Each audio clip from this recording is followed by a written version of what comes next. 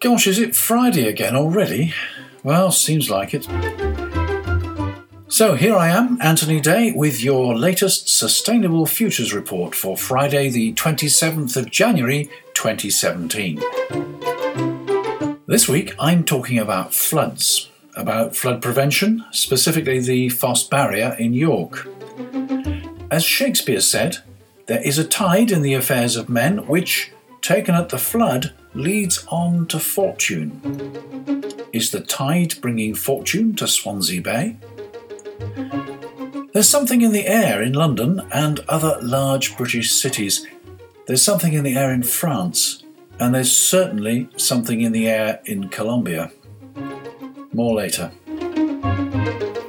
President Trump has reversed President Obama's ban on the Keystone XL and Dakota pipelines.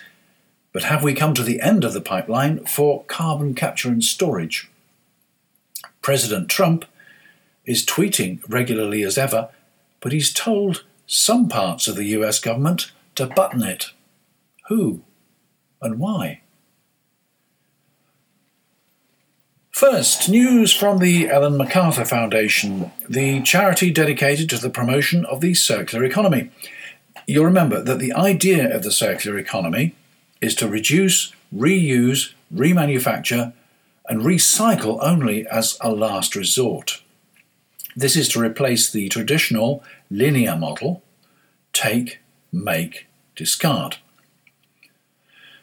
In an ideal circular economy, nothing is wasted and sent to landfill. Everything that cannot be reused or remanufactured becomes raw material for the next generation of products. Every product is designed with disassembly, repair, and remanufacture in mind. The Foundation's latest report, Achieving Growth Within, which was launched at the World Economic Forum in Davos, finds that scaling the circular economy in Europe offers investment opportunities totaling €320 billion in the food, mobility, and built environment sectors. The study was produced by Systemic. Now that's systemic.earth, so that's systemiq.earth. So the study was produced by Systemic in collaboration with the Ellen MacArthur Foundation and sponsored by Sun. No, not the Sun newspaper. SUN here stands for Stiftungsfonds für Umweltökonomie und Nachhaltigkeit GmbH, which translates to Foundation for Environmental Economics and Sustainability, and that was established in September 2014 by the Deutsche Post Foundation. The Ellen MacArthur Foundation goes on to say, as Europe seeks to dynamise its economy, Achieving Growth Within identifies priority investments that could provide a major source of regenerative growth and unlock economic, social and environmental benefits, as well as mitigating the risks associated with investing in conventional assets in an era of rapid change. Businesses and governments could benefit from promising investment outlets and harness the competitive advantage brought about by a circular economy transition. Dame Ellen MacArthur commented, building on the analysis of our 2015 report Growth Within, which demonstrated the additional €0.9 trillion benefit for Europe by 2030 from shifting to circular economy practices, this latest report outlines the first steps needed by businesses and governments to realise these benefits. As our current linear growth model becomes increasingly challenged, this research shows how Europe can begin to exploit new opportunities for innovation, growth and resilience, gradually decoupled from resource constraints. You can read the full report and much else, there's a lot of good stuff there, at ellenmacarthurfoundation.org. This is an example of sustainable good news for good business. For far too long, environmentalists have dwelt on climate change and other catastrophes. Yes, of course, they're very serious, but no one wants to listen to bad news. Here's a message which shows that sustainable business is profitable business, and profitable both for the economy and for the planet. There's something in the air in London. It's carbon dioxide, nitrous oxide, and particulates, the microscopic particles of soot. The pollution was so bad this week that 2 London boroughs issued black alerts and several others went to code red. This means that children were kept indoors and everyone was advised to avoid exercising outside. Although we've known for some time that air quality in London is poor, black alerts are what we expect in Beijing or Delhi, not close to home. It's partly due to the cold weather and fog that has concentrated the pollution, and bad air quality has also been experienced in Paris and other French cities. The French solution is to announce a permanent ban on vehicles over a certain age from city centres between 8 a.m. and 8 p.m. While exceptional conditions persist, they are also restricting the days on which individual motorists can enter the city. Odd-numbered registrations one day, even-numbered the next.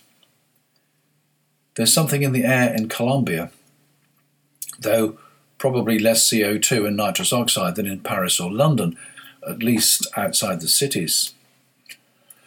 In many parts of Colombia, the air is thick with coal dust, with particles that lodge permanently in the lungs and cause irreversible damage, particularly to children.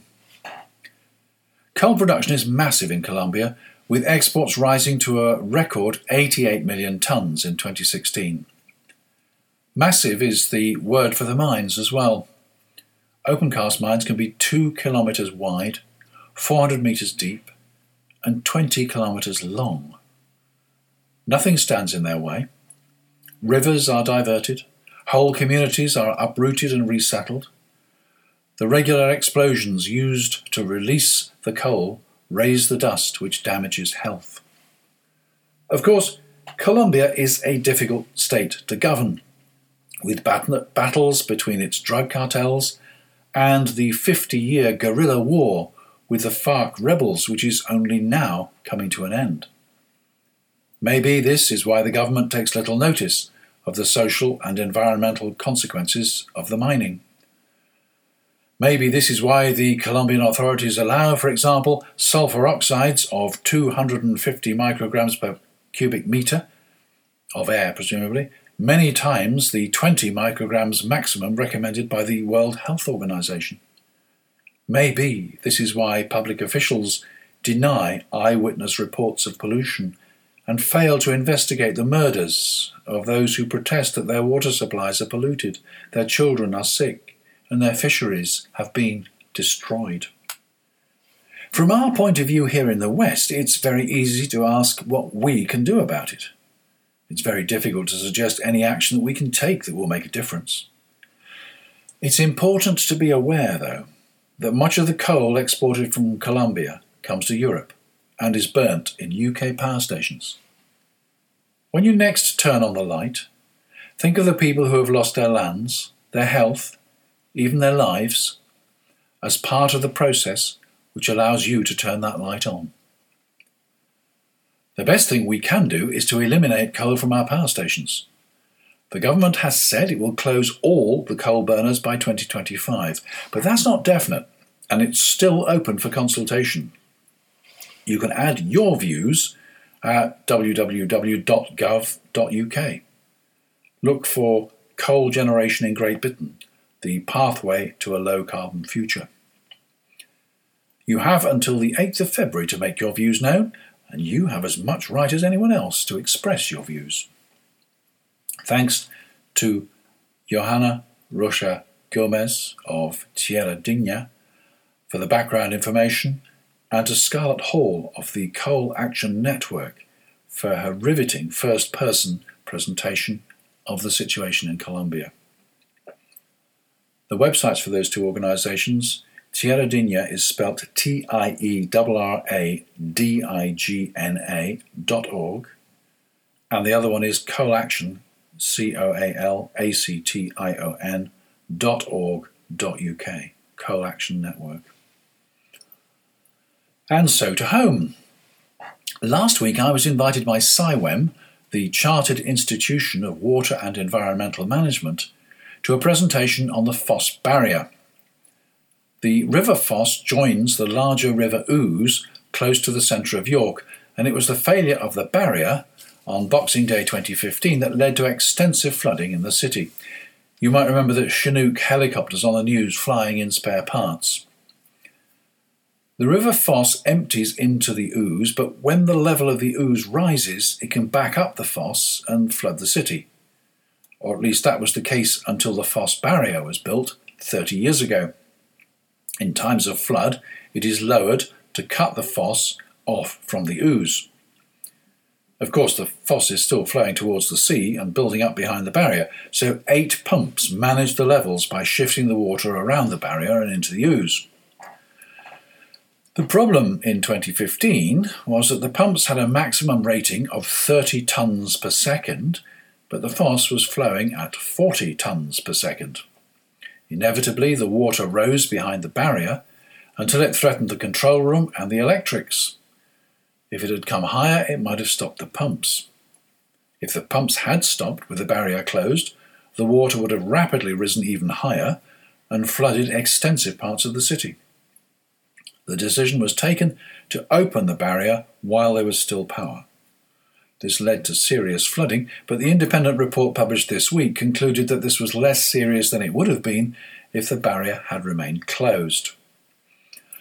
Urgent action has been taken to prevent such floods happening again, installing an emergency control room some 3 metres higher than the original one, and replacing the 8 pumps with units capable of shifting up to 50 tonnes of water per second. The whole barrier site is a massive concrete construction with channels and tunnels leading to the pumping chamber. The key question was whether this existing structure would be able to cope with the increased flows.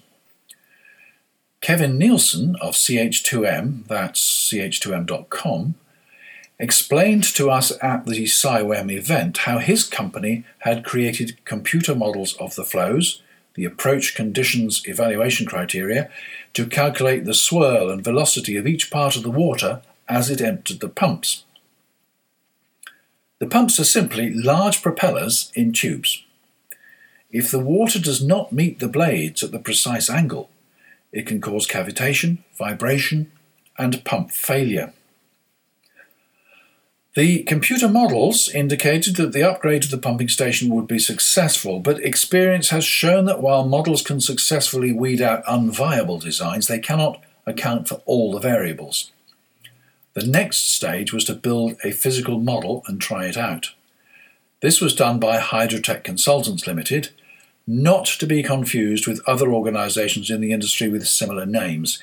The one you want is at all the W's, hydrotechlimited.co.uk. That's hydrotecltd.co.uk. We were invited into their lab to see their 1/12 scale working models of the inflow and the pumping station. Fascinating. After little more than 12 months since the flood, the full-size Foss Barrier is now up and running and in fact was back in operation only 2 days after the flood. It has a temporary high-level control room while work continues to build a permanent one.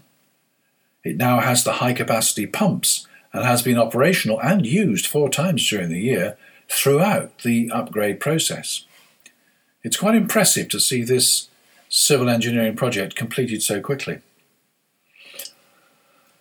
Of course, York was by no means the only part of the UK to be flooded. Parts of Carlisle were flooded 3 times over the period, wiping out the biggest biscuit factory in Europe. Thankfully, now back in production. Let's hope the money and the expertise will be made available to protect all these areas. Maybe money will be found to expand the Environment Agency.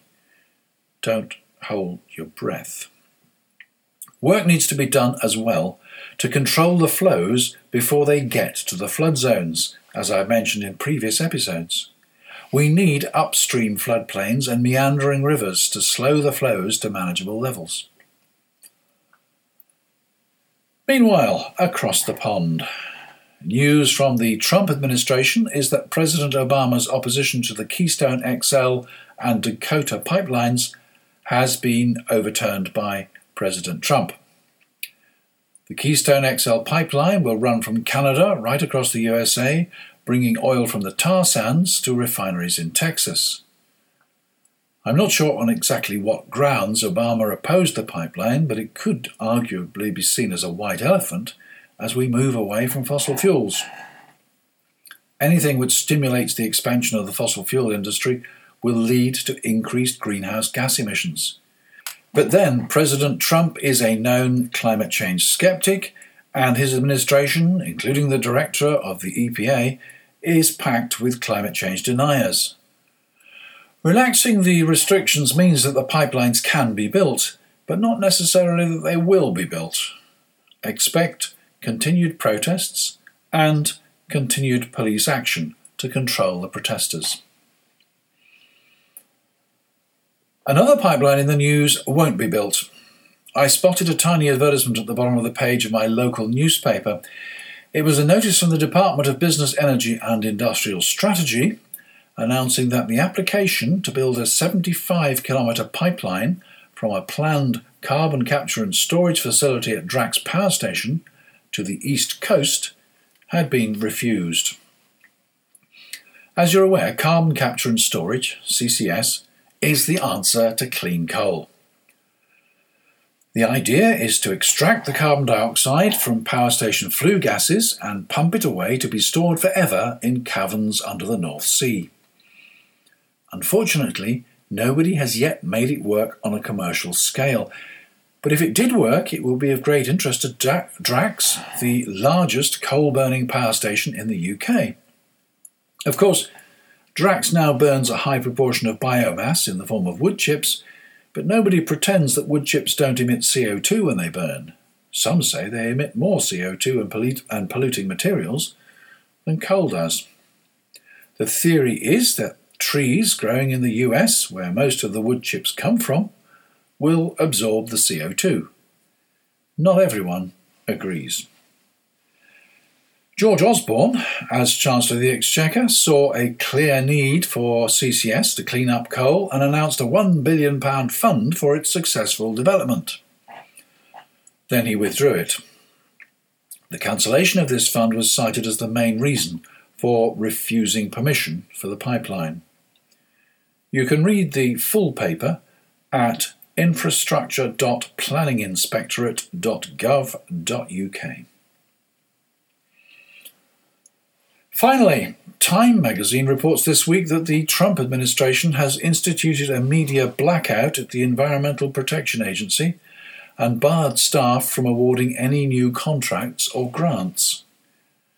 Emails sent to EPA staff since President Donald Trump's inauguration detailed the specific prohibitions banning press releases, blog updates, or posts to the agency's social media accounts. The Trump administration has also ordered a temporary suspension of all new business activities at the department, including issuing task orders or work assignments to EPA contractors. The orders are expected to have a significant and immediate impact on EPA activities nationwide.